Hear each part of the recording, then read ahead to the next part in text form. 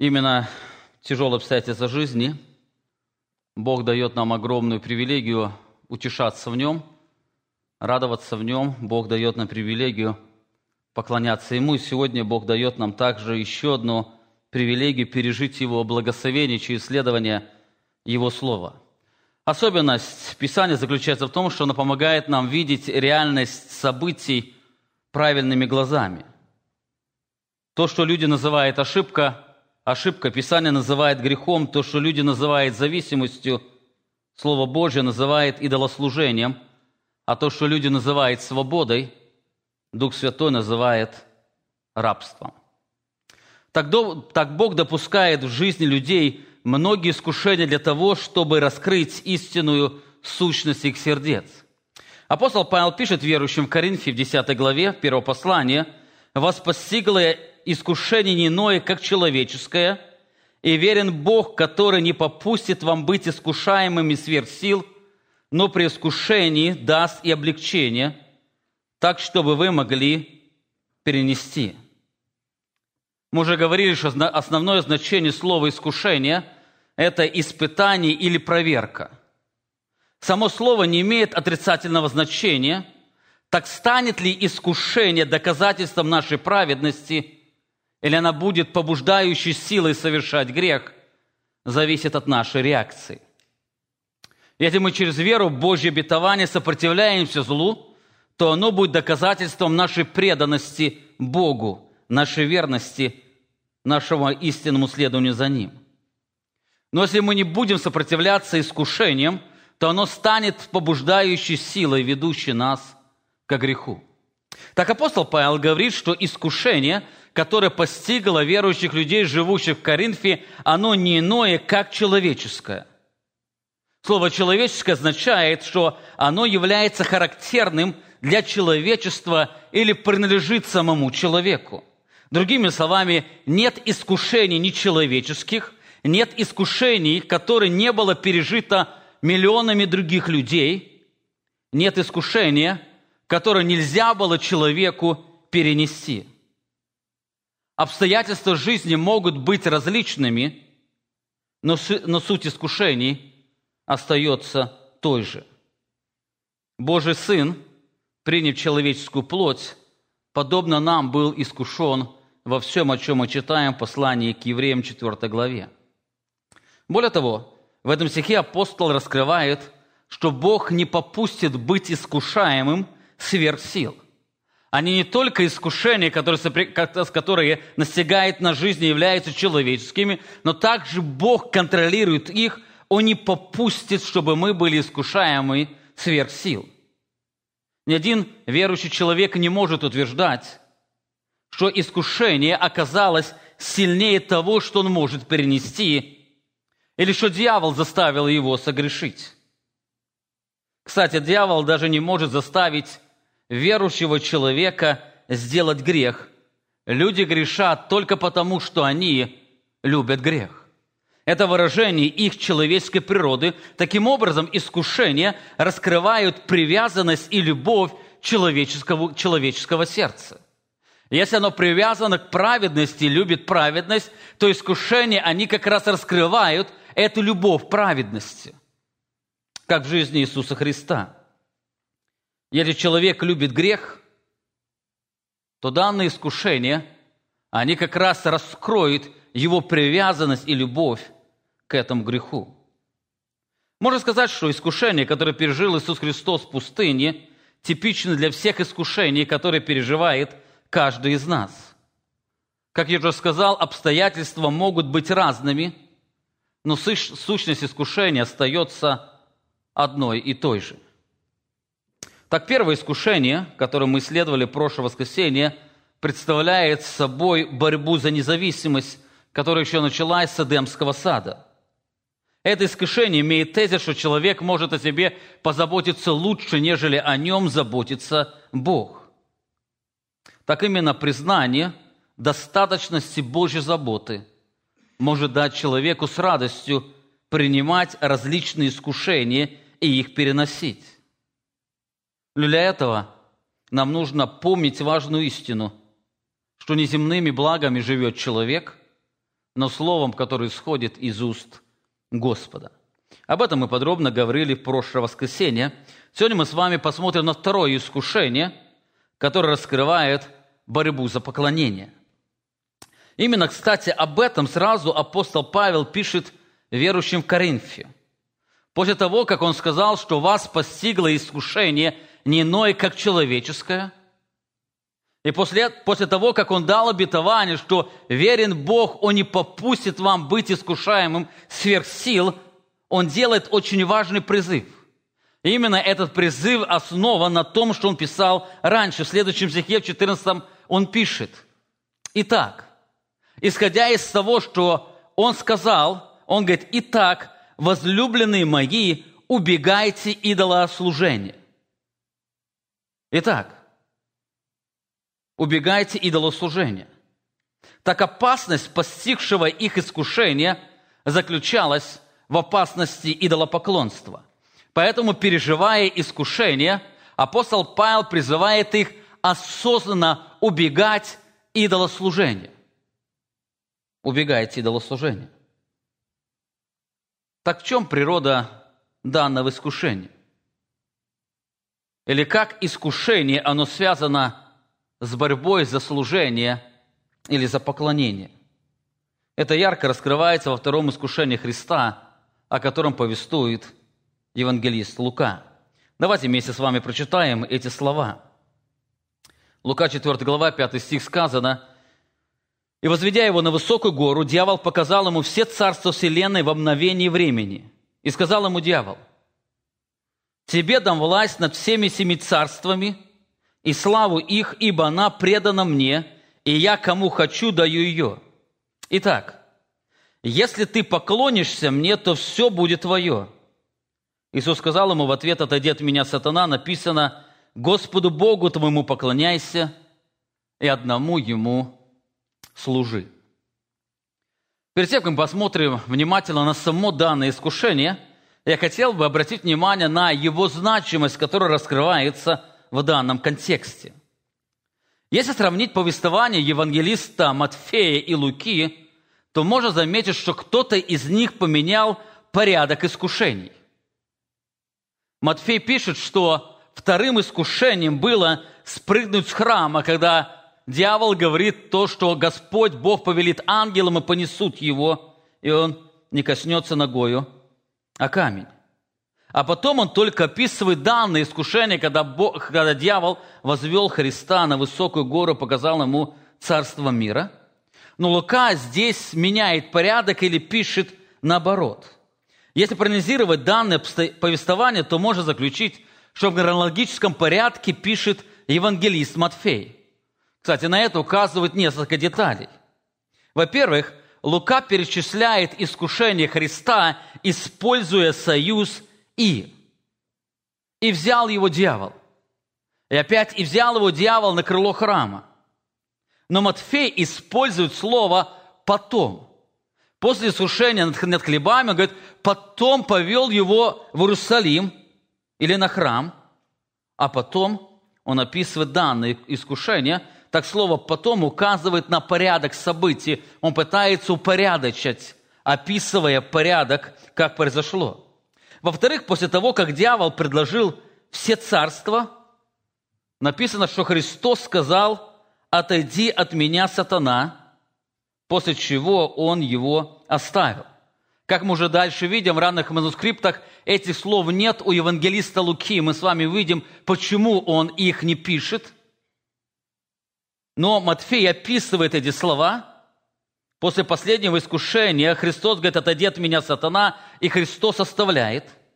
Именно таким образом это было заключительное искушение Христа. Возникает вопрос: почему Лука поменял порядок? Если Лука пишет после тщательного исследования, то, скорее всего, он хорошо знал порядок этих искушений, и он осознанно убегает некоторых слов или не повествует о некоторых словах для того, чтобы что-то раскрыть. Почему он поменял порядок слов? Дело в том, что вы помните, что целью Луки было укрепить основание веры Феофила. Так, перечисляя искушения через союз «и», Лука пытается отметить не хронологию искушений, но его значимость. Вы помните, когда вы читаете Евангелие от Луки, вы часто встречаете форму хиазм, где Лука делает особое ударение. Так подобно, как он делал в первой, второй главах, он делает и здесь. Он использует форму хиазм, где делает особое ударение именно на это искушение. Если можно включить схему, то эти искушения можно представить таким образом. Сначала он описывает искушение хлебами, потом он описывает искушение царствами и опять искушение прыгнуть с храма. Так, между двумя этими искушениями, первым и третьим, Лука делает особое ударение на искушение именно царствами. Кстати, интересно отметить, что первое и третье искушения начинаются одинаково со слов дьявола «если ты сын Божий». В первом случае он говорит «если ты сын Божий, скажи этому камню сделаться хлебами». А в другом случае он говорит «если ты сын Божий, то спрыгни с храма». Второе искушение дьявол начинает совершенно другими словами. Можно сказать, что между двумя искушениями находится особое искушение, на которое Лука желает, чтобы мы обратили более пристальное внимание. Можно сказать, что это самое сильное искушение, которому был подвержен Христос. Более того, только в этом искушении дьявол что-то предлагает Христу. Если в первом искушении он предлагает, чтобы Христос сам сделал камень хлебами, по другому искушению предлагает, чтобы он прыгнул с храма, уповая на защиту Отца, то именно в этом искушении ради поклонения Ему дьявол готов отдать все, что он имеет. Он не просит что-то его сделать сверхъестественное, он предлагает ему отдать все то, что он имеет, ради поклонения. Таким образом, Лука пытается раскрыть, что поклонение является основной борьбой в жизни. Можно сказать, что все искушения имеют данный корень – это поклонение. Дело в том, что все мы являемся поклонниками, только вопрос, кому поклоняемся.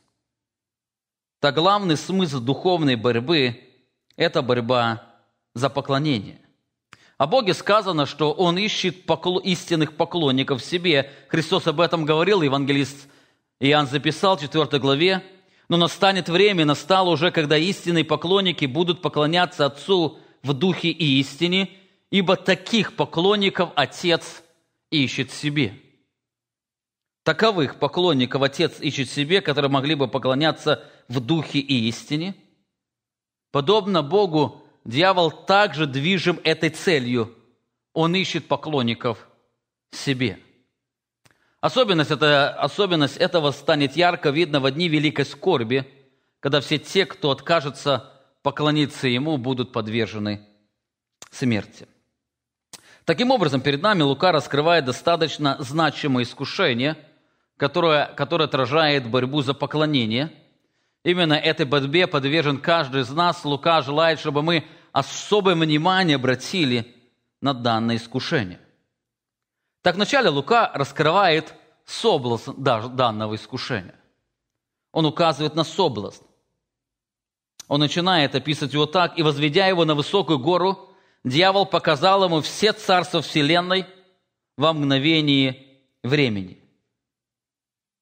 Эти слова раскрывают искусную атаку дьявола, где сказано, что он возвел его на высокую гору и показал все царства мира.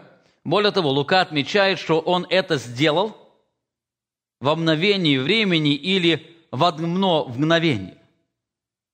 Не потребовалось дьяволу много времени, чтобы показать то, что ему принадлежит. Он в одно мгновение показал ему все, что он имел. Скорее всего, это было сверхъестественное явление, так как в одно время или мгновение невозможно увидеть все царства земли. Более того, на земле нет такой точки, с которой можно было увидеть все царства земли. Таким образом, как Бог возвел Авраама и Моисея на гору, или как Бог возводил Иоанна в книге Откровения на гору, чтобы показать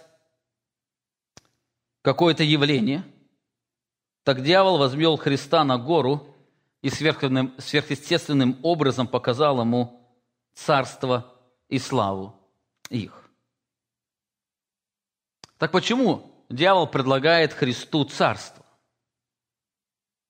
Или почему Лука делает особое ударение на данное искушение, как самое сильное или самое привлекательное?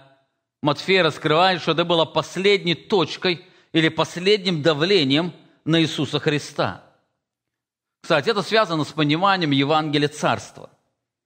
Дело в том, что Царство земли является основной наградой Бога Отца за послушание Сыну. Это то, что Отец обещал Христу. Он пришел, чтобы стать царем над всеми царствами мира. Кстати, об этом сказано очень много в Священном Писании. Я приведу только несколько примеров. Псалом 2, где сказано о Христе, там сказаны такие слова: «Бог Отец говорит Сыну: проси у меня, и дам народы в наследие тебе, и пределы земли во владение тебе». Он, описывая мессианство Христа или указывая на мессианство Его Сына, он говорит о том, что Он даст Ему в наследие народы и владение земли. Он обещает Ему царство. Об этом Иисус Христос говорил во время пасхальной вечери. Лука описывает эту истину или этот разговор, 22 глава, там сказано, Христос говорит ученикам: «И я завещаю вам, как завещал мне Отец мой, царство. Да идите, пьете за трапезу моею в царстве моем, и сядете на престолах судить 12 колен Израилевых». Заметьте, Христос во время вечери вновь говорит о царстве, и Бог обещал ему царство. Именно получение данного дара Отца является кульминацией истории или торжеством евангельской вести. В книге Откровения неоднократно описывается этот удивительный момент.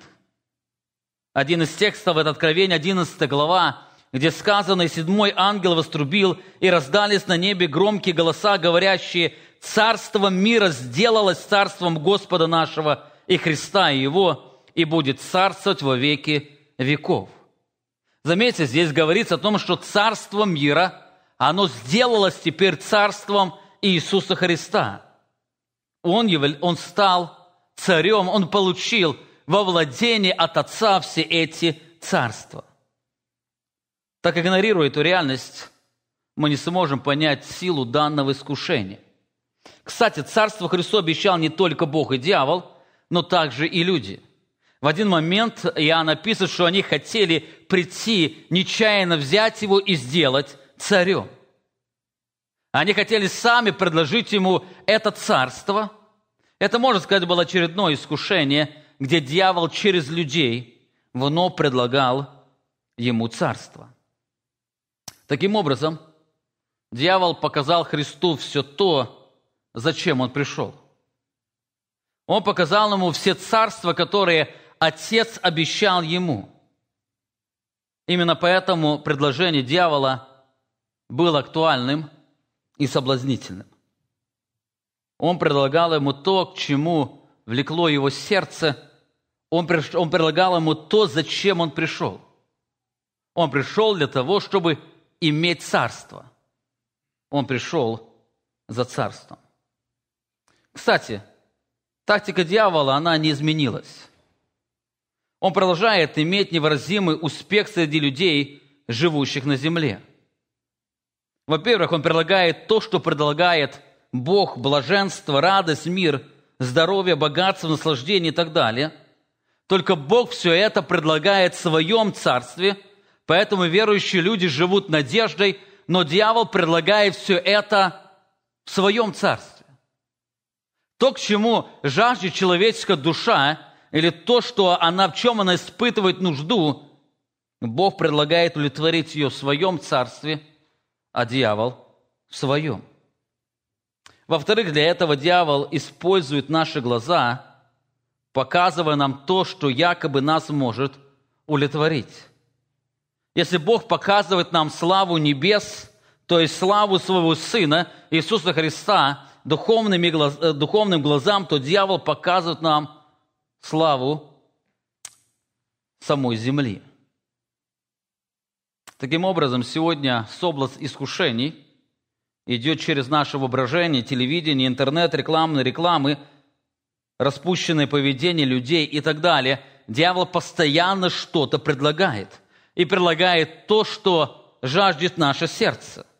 Во всем этом он предлагает людям настоящее счастье и радость.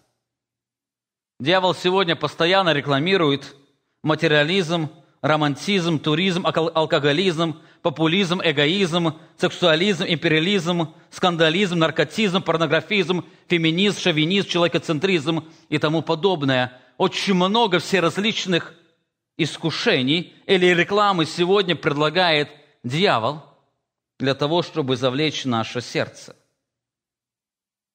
Так во всем этом он обещает обогатить тем, что ищет наша душа. Именно в этом соблазн искушения.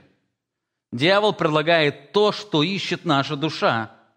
Если Христос пришел для того, чтобы иметь царство, то дьявол предлагает ему царство, когда что-то жаждет наша душа, дьявол предлагает удовлетворить эти желания здесь, на земле, в его царстве. Итак, перед нами Лука раскрывает достаточно значимое искушение, которое отображает борьбу за поклонение. Так вначале Лука раскрывает соблазн данного искушения. Часто дьявол предлагает то, что обещал Бог любящим его только в своем царстве. Он предлагает то, к чему стремится наша душа, или то, что она жаждет, раскрывая всю красоту ее, всю славу.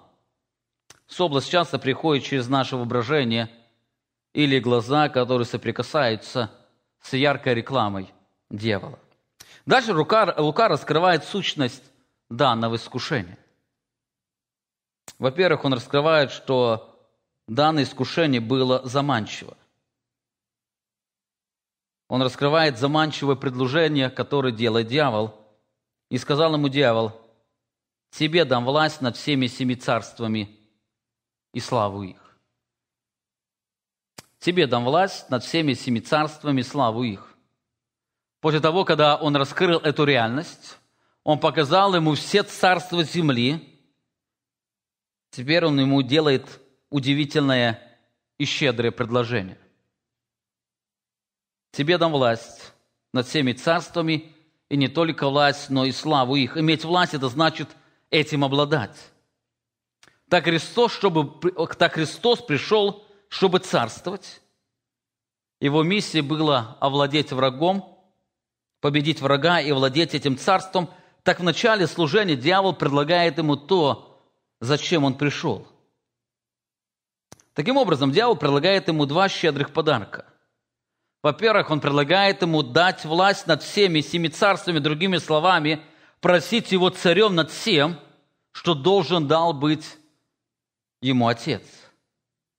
Более того, он предлагает ему не только царство, но и всю славу их. Это больше, чем быть царем и чем всем этим обладать. Кстати, в этом предложении дьявол вновь подразумевает, что Христос может позаботиться о себе лучше и быстрее, чем о нем заботится Бог. Он сейчас может все это получить, не дожидаясь времени Отца, минуя страдания. Дело в том, что все это Христос должен получить за послушание, страдания на Христе. Кстати, об этом сказано в книге Откровения, или ярко отражается в книге Откровения в 5 главе. Там сказано, которые говорили громким голосом, небожители, они говорили: «Достоин Агнец, закланный принять славу и богатство, и премудрость, и крепость, и честь, и славу, и благословение». Данное восклицание указывает на то, что Христос исполнил весь замысел Бога, и теперь по причине верности и послушания Отцу достоин все это принять. Он достоин принять то, что когда-то ему дьявол предлагал, и он отвергнул от него. Более того, все это досталось ему через страшную боль на кресте, поэтому он назван агнец закланный. Достоин агнец закланный все это принять. Более того, здесь указывается о его достоинстве, то есть он через что-то пришел и подтвердил свое достоинство, чтобы всем этим овладеть наследством, которое обещал ему Отец. Так дьявол предлагал ему свой более легкий путь иметь все это. Он говорил, что он готов ему отдать все эти царства и всю славу его. Он говорит, тебе дам власть над всеми семи царствами и славу их. Тебе дам. То, что тебе было обещано, то, зачем ты пришел, чтобы завладеть через победу, ты это можешь взять сегодня, не сражаясь. Тебе нужно царство. После всех искушений дьявол как бы сдается и говорит, я готов тебе все отдать. Я готов тебе все отдать. Это достаточно было заманчивое предложение иметь то, что обещано, более легким путем. Кстати, сегодня много лжеучителей, они приходят и предлагают это заманчивое искушение. Ты можешь иметь спасение, небесную жизнь. Но ты можешь пойти этим путем, более легким путем. Подобно мы видим здесь. Итак, описывая сущность предложения, во-первых, Лука раскрывает заманчивость данного предложения. Во-вторых, дьявол предоставляет убедительную гарантию. Он представляет ему убедительную гарантию, то, что он сказал, он может совершить. Он сказал ему, тебе дам власть над всеми семи царствами и славу их, ибо она предана мне, и я, кому хочу, даю ее. Понимая лживую природу дьявола, возникает вопрос, было ли это предложение правдивым? Действительно ли он этим обладал? И мог ли он сделать то, что он говорит? Действительно, он кому хочет, дает ее. Вероятнее всего сказать, что это предложение было смесью правды с ошибкой. Правды с ошибкой. Во-первых, дьявол говорит, что эта власть была предана ему. Пассивный залог указывает, что кто-то дал ему власть над этой землей или над этими царствами. Эта власть ему предана. Действительно ли это так? Действительно ли ему власть предана или дана была над всеми царствами? Если да, то кто дал ему эту власть? Кстати, это возвращает нас в книгу «Начало». В 1 главе мы читаем, когда Бог сотворил человека, то дал ему власть над всей землею. 1 глава, 27 стих сказано, «И сотворил Бог человека по образу своему, по подобию Божию сотворил его, мужчину и женщину сотворил их, и благословил их Бог, и сказал им Бог, плодитесь и размножайтесь, и наполняйте землю, обладайте ею, и владычествуйте над рыбами морскими, над птицами небесными, и над всяким животным, пресмыкающимся по земле». Здесь Бог дает 3 повеления: плодитесь, размножайтесь и владычествуйте. Он передает эту власть над этой землей. Мы видим, что человек создан отображать красоту Божьего владычества. Кстати, во 2 главе отмечается, как Адам или Бог передает это владычество Адаму. Вы помните, Бог привел зверей к Адаму, чтобы Адам назвал их, и сказано, как Адам наречет, так и было имя ему. Кстати, в то время, кто давал имя, тот и провозглашал свою власть над этим. Адам дал власть своей жене дважды. Сначала назвал ее женщиной, потом назвал Евой. И также он назвал всех, дал имена всем зверям. Когда рождались дети, человек подтверждал свою власть над ними, давая им имена. Таким образом, в тот момент Бог передал это владычество человеку, но это было ненадолго. Был искушен дьяволом, человек не только потерял праведность, но и владычество. Был искушен дьяволом, он потерял владычество. Можно сказать, что дьявол узурпировал данную власть, или по его словам, как он говорит, она была отдана ему самим человеком. Так эту реальность не отрицал ни Христос, ни апостолы. Вы помните, во время пасхальной вечери Христос несколько раз говорил об этом. Я приведу только один пример. Иоанна 14 глава, 30 стих сказано: «Уже немного мне говорить с вами, ибо идет князь мира этого», или князь мира сего, «и во мне не имеет ничего». Он дьявол называет князем этого мира. Он князь мира. Он также в этот вечер скажет, что князь мира будет изгнан вон. Но на данном этапе он еще князь мира. И об этом также пишет апостол Павел в послании к Ефесянам во 2 главе. В 2 стихе мы читаем: «В которых вы некогда жили по обычаю мира сего, по воле князя, господствующего в воздухе, духа, действующего ныне в сынах противления». Он описывает о мертвости человека. Именно этот мертвый человек, он живет по обычаю мира, так, как мир живет, но этот мир живет по воле его господина или князя или царя, который господствует. Таким образом, можно сказать, что дьявол действительно этим обладал, и Христос хорошо понимал эту реальность. Как мы увидим дальше, чтобы Христу иметь это царство, ему нужно было совершить победу над этим князем. Но в этот момент князь предлагает ему отдать все это. Итак, во-первых, дьявол указывает, что это царство принадлежит ему. Во-вторых, он утверждает, что обладает властью, кому хочет дать это царство. Оно не только принадлежит ему, но также он имеет власть, и он дает ее тому, кому хочет. Именно это он и сделает в дни великой скорби. Он отдаст власть над этими царствами своему, можно сказать, сыну, князю бесовскому, который будет находиться в человеке по имени Антихрист. Откровение 13 глава сказано: «Зверь, который я видел, был подобен барсу, ноги у него, как у медведя, и пасть у него, как пасть у льва». И написано: «И дал ему дракон силу свою, и престол свой, и великую власть».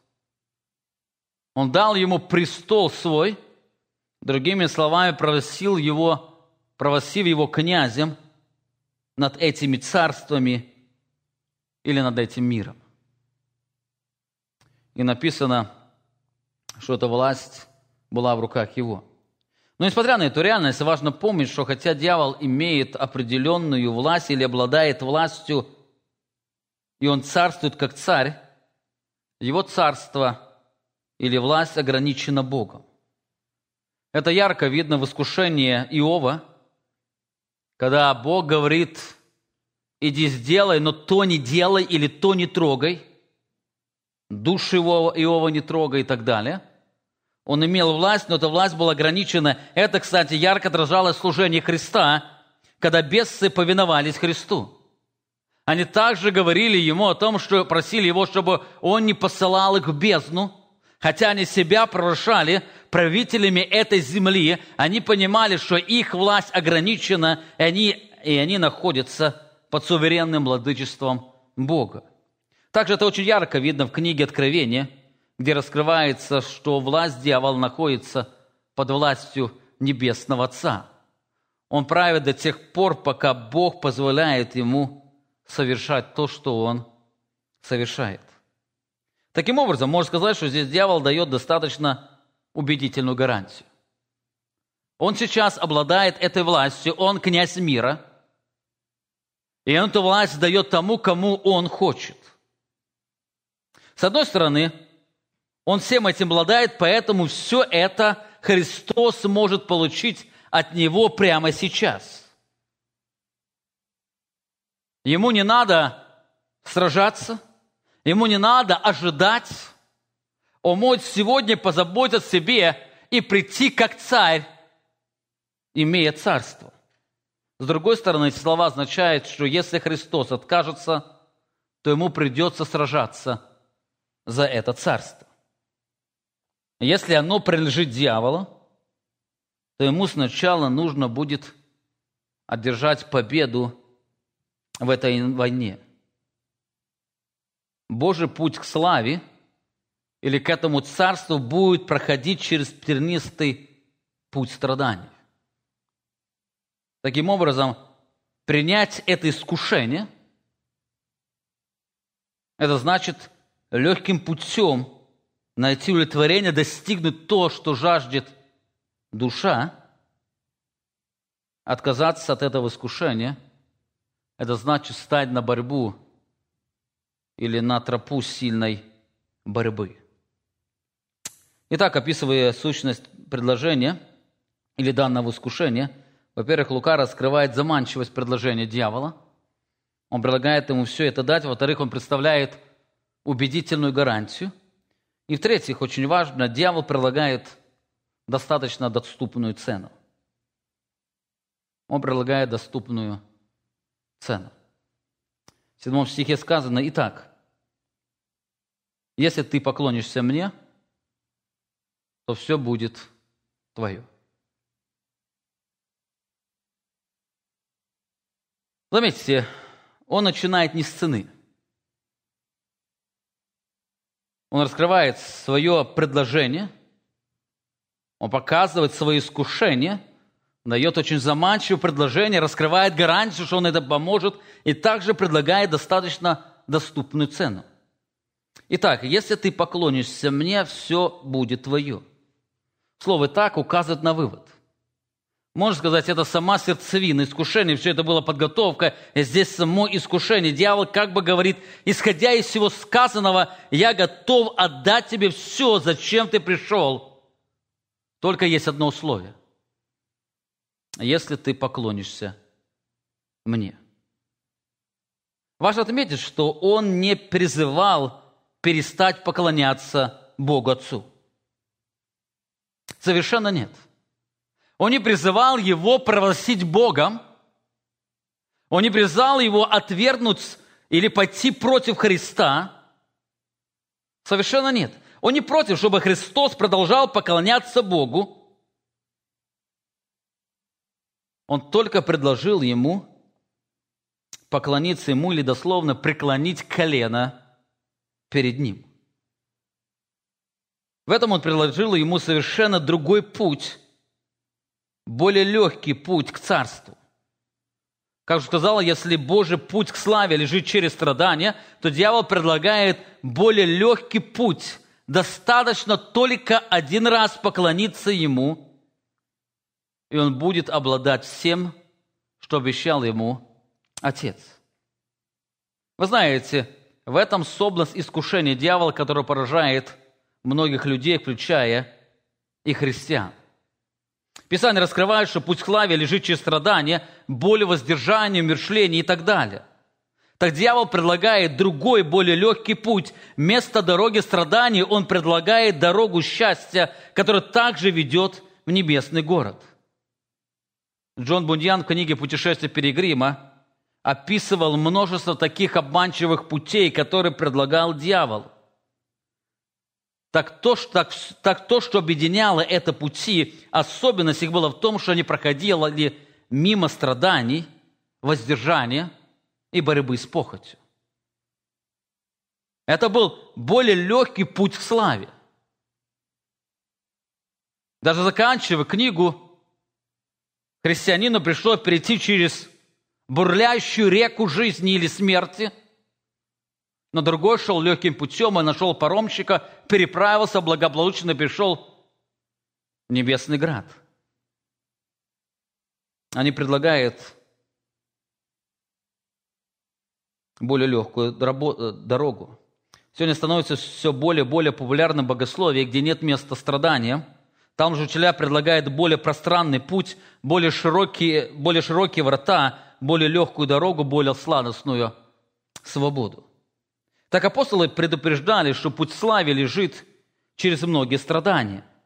В книге «Деяния» апостол Павел увещевал церкви, в 14 главе, сказано: «Проповедав Евангелие всему городу и приобретя довольно учеников, они обратно проходили Листру, Иконию и Антиохию, утверждая души учеников, увещевая пребывать в вере и поучая, что многими скорбями надлежит нам войти в Царствие Божие».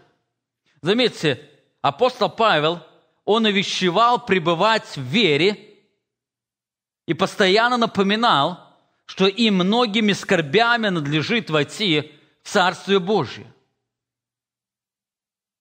Путь Небесное Царство – это тернистый путь, это узкая дорога, это узкие врата, где с собой ничего невозможно пронести. Более того, как путь к славе лежит через страдания, так путь к блаженству проходит через боль борьбы с похотью. Путь к блаженству или к счастью, он проходит через боль борьбы с похотью. Апостол Павел пишет в послании Римлянам 8 главе: «Ибо если живете по плоти, то умрете, а если духом умерщвляете дела плотские, то живы будете». А вы духом умерщвляете. Само слово «умерщвляете» уже подразумевает определенную боль. Смерть всегда подразумевает боль. Умерщвлять – это переживать боль и страдания. Так дьявол, искушая людей, предлагает совершенно другой путь. Это путь наслаждения грехами плоти, это путь свободы, мнимой свободы. Именно, как здесь раскрывается, этот путь является путем идолопоклонства. То, что отверг Христос за все богатства мира, часто принимает человек за наслаждение просто с обнаженной женщиной, небольшим финансовым достатком, бутылки алкоголя и так далее. Как я уже сказал, то, что отверг Христос за все богатства мира, многие люди принимают только за маленький кусочек этого искушения. Посмотрите еще раз на слова апостола Павла. В послании к Коринфянам он пишет: «Вас постигло искушение иное, как человеческое, и верен Бог, который не попустит вам быть искушаемым сверх сил, но при искушении даст облегчение, так, чтобы вы могли перенести. Итак, возлюбленные мои, убегайте идолослужения». Он делает вывод.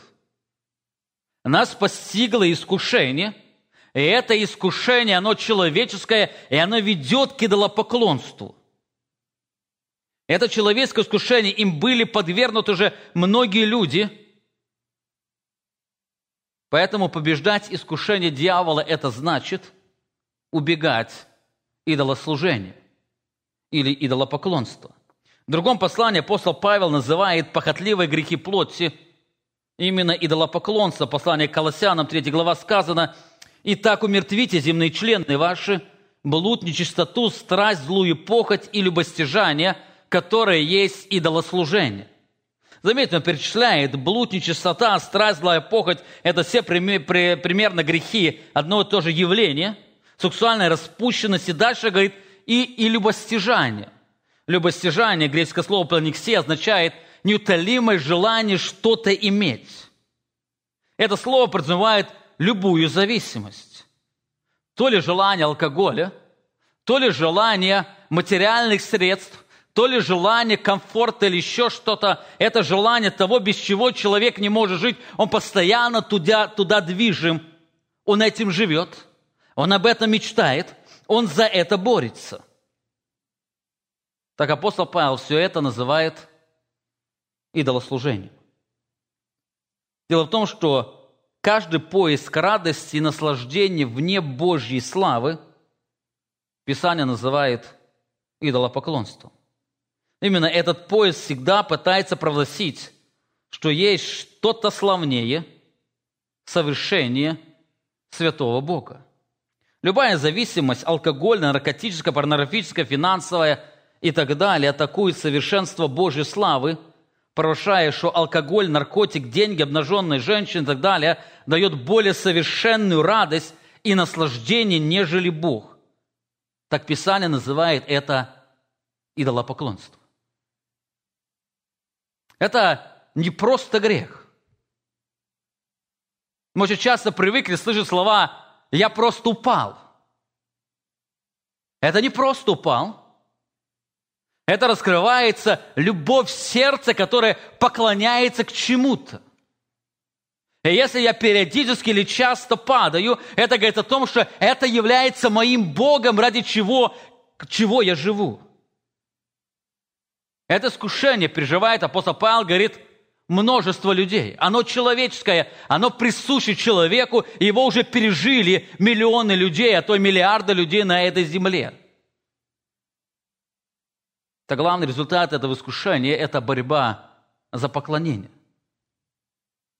Можно сказать, когда мы говорим «я борюсь с грехом», можно сказать другими словами, как раскрывает Писание, «я борюсь за поклонение Богу» или «я борюсь за любовь к Богу всем сердцем своим».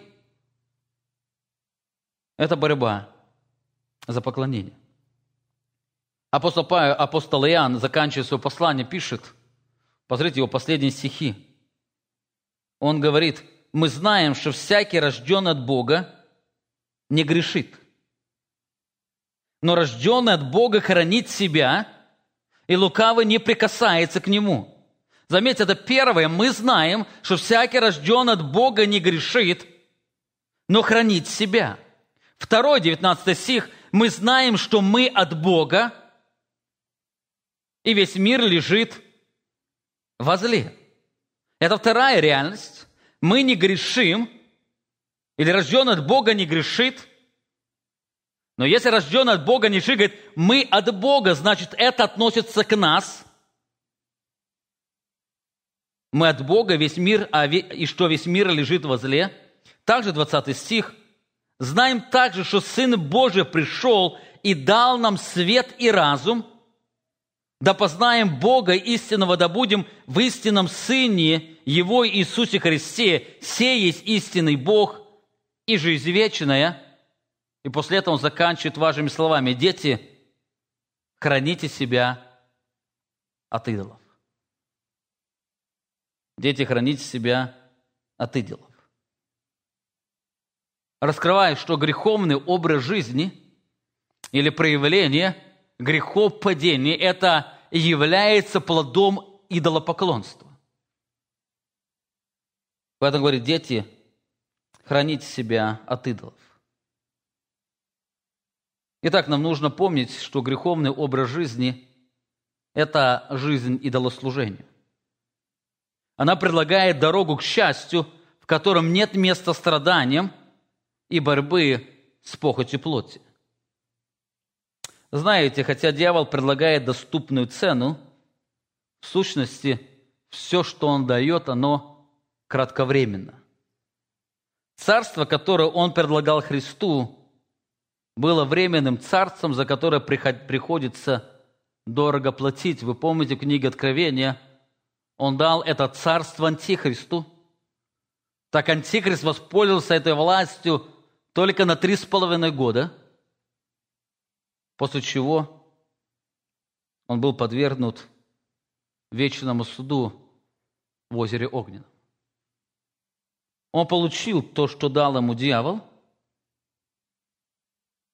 но оно оказалось временным. Так наслаждение, которое предлагает дьявол, временно, а потом приходится за него платить дорогую цену. Любой грех, который предлагает дьявол, хотя он приносит наслаждение, он приносит временную радость, он приносит какое-то временное удовлетворение, но дьявол не говорит окончательную цену.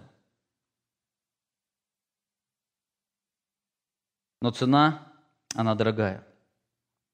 Апостол Павел пишет, Послание к Колоссянам, заканчивая об идолослужении, он говорит: «Итак, умертвите земные члены ваши, блуд, нечистоту, страсть, злую похоть, любостяжание, которое есть идолослужение», написано, «за которое гнев Божий грядет на сынов противления». За которое гнев Божий грядет противление. Любое идолопоклонство в жизни, оно вызывает Божий гнев. Именно за это люди этого мира будут подвергнуты Божьему суду. Сыны противления – это идолопоклонники. Именно тогда, когда грех одолевает нашу жизнь, или тогда, когда искушения ведут нас к греху, это раскрывает любовь нашего сердца, это раскрывает ложное поклонение или поклонение нашего сердца. Это идолопоклонство. Итак, перед нами Лука раскрывает достаточно значимое искушение, которое отображает борьбу за поклонение. Любое искушение, которое мы переживаем в нашей жизни, чаще всего оно связано с искушением за поклонением. В этом искушении часто дьявол предлагает то, что предлагает Бог, только для достижения предлагает совершенно другую дорогу. Бог предлагает счастье, дьявол предлагает счастье, Бог предлагает радость, и дьявол предлагает радость, Бог предлагает наслаждение, и дьявол предлагает наслаждение, только каждый предлагает свою дорогу. Если евангельский путь указывает, что путь к славе, к блаженству, к наслаждению лежит через страдание, то дьявол предлагает путь к славе и счастью через поклонение ему или идолопоклонство. Именно этот путь идолопоклонства поверг многих людей в различную зависимость и уныние. Так что может освободить нас от идолопоклонства сердца? Или как мы можем противостоять данному искушению плоти? Как противостоять псевдоевангелию, который предлагает легкий, широкий и асфальтированный путь к небесной славе? Противоядие мы можем найти в ответе Христа. Иисус сказал ему в ответ: «Отойди от меня, сатана», написано: «Господу Богу твоему поклоняйся, ему одному служи». Как я уже сказал, в ранних манускриптах Евангелия от Луки отсутствуют слова «отойди от меня, сатана», но не присутствует Евангелие от Матфея. На мой взгляд, на это есть две очень важных причины. Во-первых, скорее всего, Лука осознанно их отпускает, потому что после этого он будет описывать другое искушение Христа. Он описывает их не хронологически, но литературно, для того, чтобы особое ударение сделать на это искушение. Но Матфей – это последнее искушение, поэтому, устояв на последнем искушении, Христос говорит ему данные слова: «Отойди от меня, сатана», и сатана покидает его. Сатана уходит. Но есть еще вторая, более важная причина. Скорее всего, Лука опускает данные слова, чтобы мы могли увидеть, что главное оружие в этой борьбе – это не изгнание сатаны, но вера в Божьему Слову. Сегодня некоторые учат бороться с грехом, постоянно отгонять сатану или беса похоти, блуда и так далее. Но здесь Христос дает совершенно другое противоядие. Это знание Божьего Слова. Он говорит: написано. Написано, время этого глагола указывает на совершенное действие в прошлом, эффект которого мы переживаем в настоящем. Так то, что было написано раньше, оно имеет непосредственное отношение к нам. Написано. Так какие Божьи слова могут противостоять искушению? Это Божье повеление, которое звучит из уст Божьих пророков. Он здесь цитирует слова Моисея из книги Второзакония: «Господу Богу твоему поклоняйся, и Ему одному служи». Это важные слова. Здесь один призыв имеет две грани. Поклонение и служение – это две грани одного и того же призыва любви и преклонения перед Богом. Во-первых, Писание повелевает поклоняться своему Господу Богу. Господу Богу твоему поклоняйся. Идолопоклонство – это измена. Через это мы что-то прорушаем своим Богом. Нам не нужно строить иллюзию, но признать, что человек, находящийся в порнографической зависимости, обнаженного человека считает своим Богом. Он ему поклоняется. Или человек, думающий, что его счастье зависит от изобилия имения, своим Богом считает деньги, которые могут удовлетворить его или даровать ему наслаждение и счастье и так далее.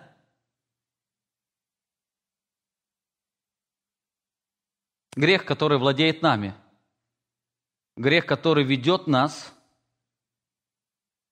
он раскрывает сущность восхищения нашего сердца или то, что является нашим Богом, то Писание говорит: «Господу Богу твоему поклоняйся».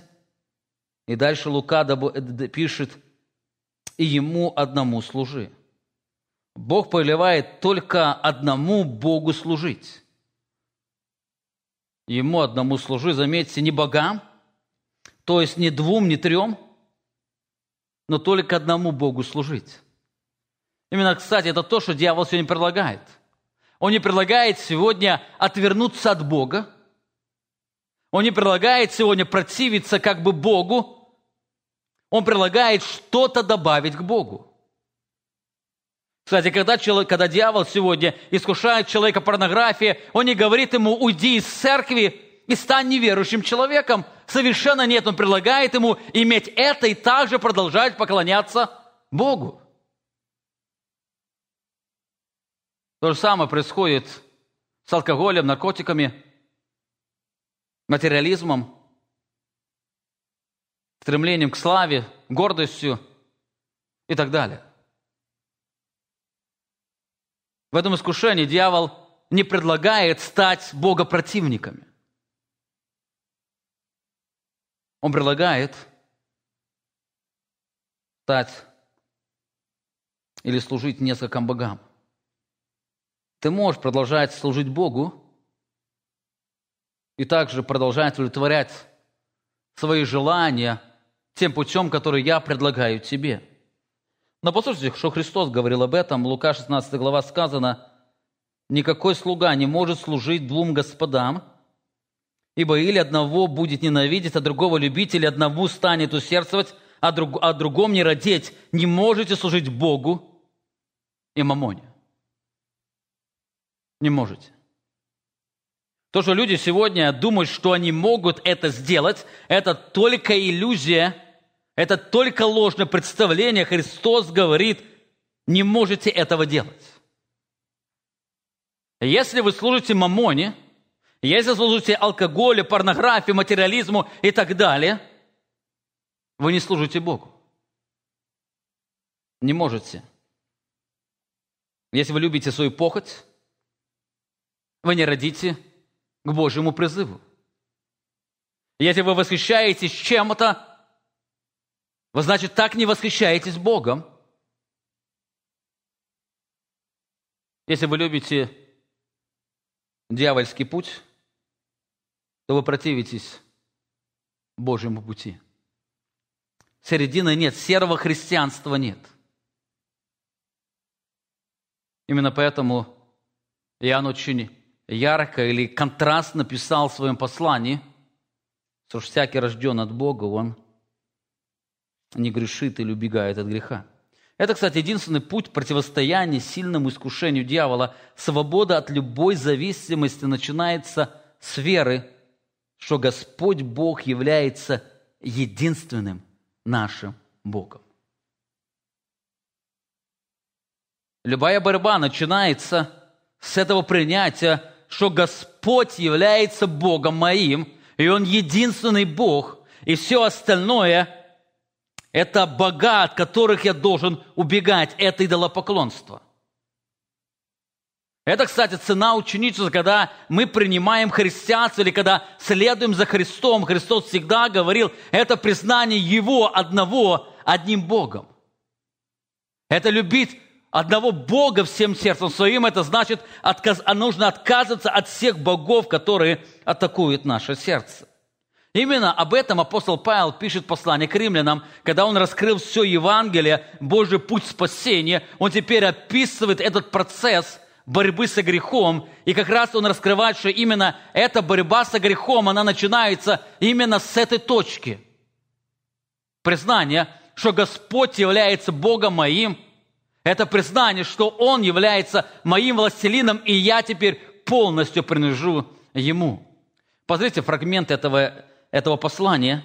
В 6 главе он пишет в 11 стихе: «Так и вы почитайте себя мертвыми для греха, живыми же для Бога во Христе Иисусе, Господе нашим. Итак, да не царствует грех смертным в вашем теле, чтобы вам повиноваться Ему в похотях Его. И не предавайте членов ваших греху в орудие неправды, но представьте себя Богу, как оживших из мертвых, и члены ваши Богу в орудие праведности». Обратите внимание, он раскрывает, что этот путь борьба с грехом – это отдать себя, полностью себя на поклонение Богу. Как раньше люди отдавали себя на поклонение другим богам, или как до встречи со Христом люди жили своей похотью, исполняя волю Господина своего, князя, господствующего в воздухе, так люди, обратившись к Христу, они признали Его одним Богом, они признали, что теперь они полностью принадлежат Ему, то есть они Ему одному служат.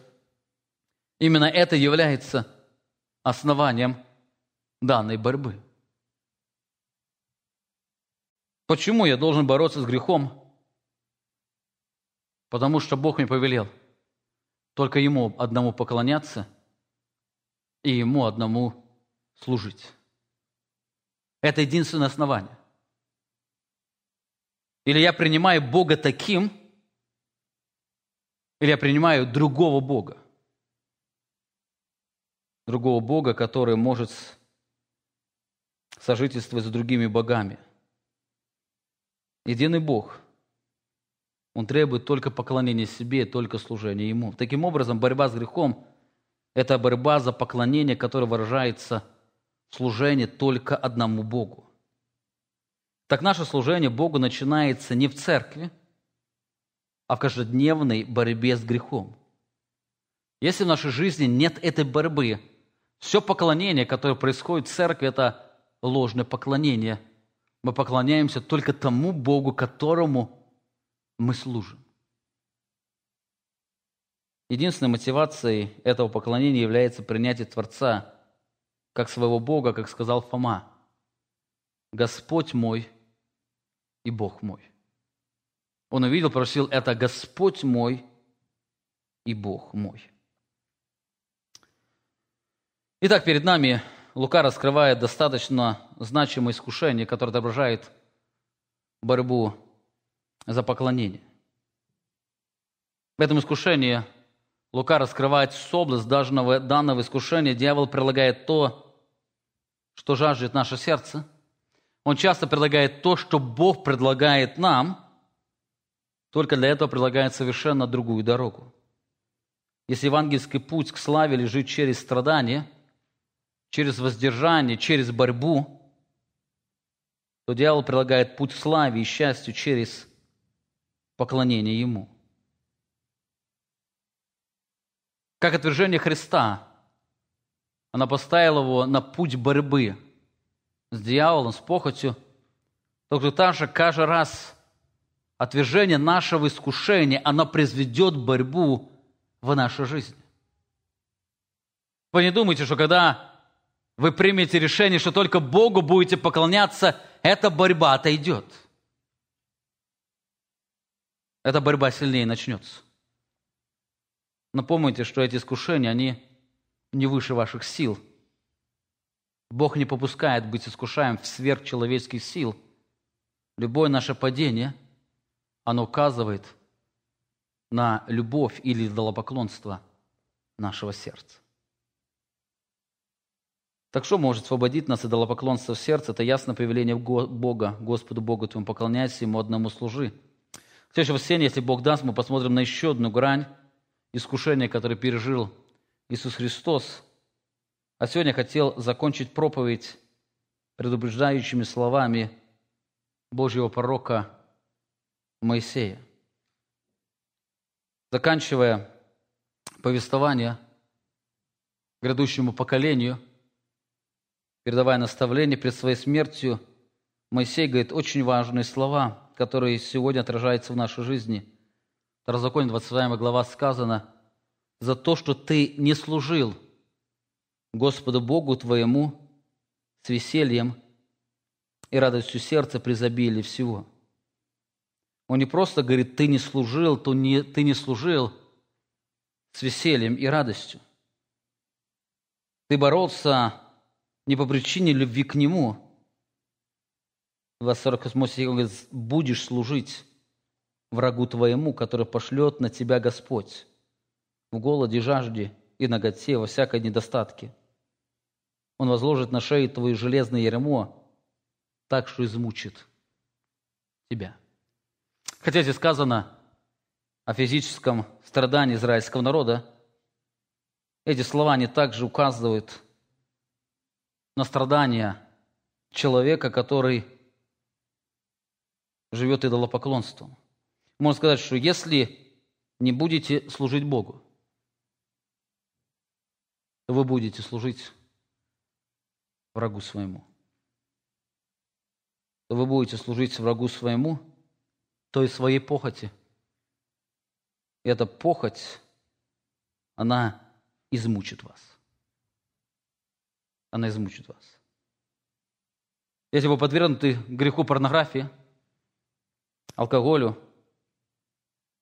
материализму и так далее, за то, что вы не служите Богу, вы будете служить своей похоти.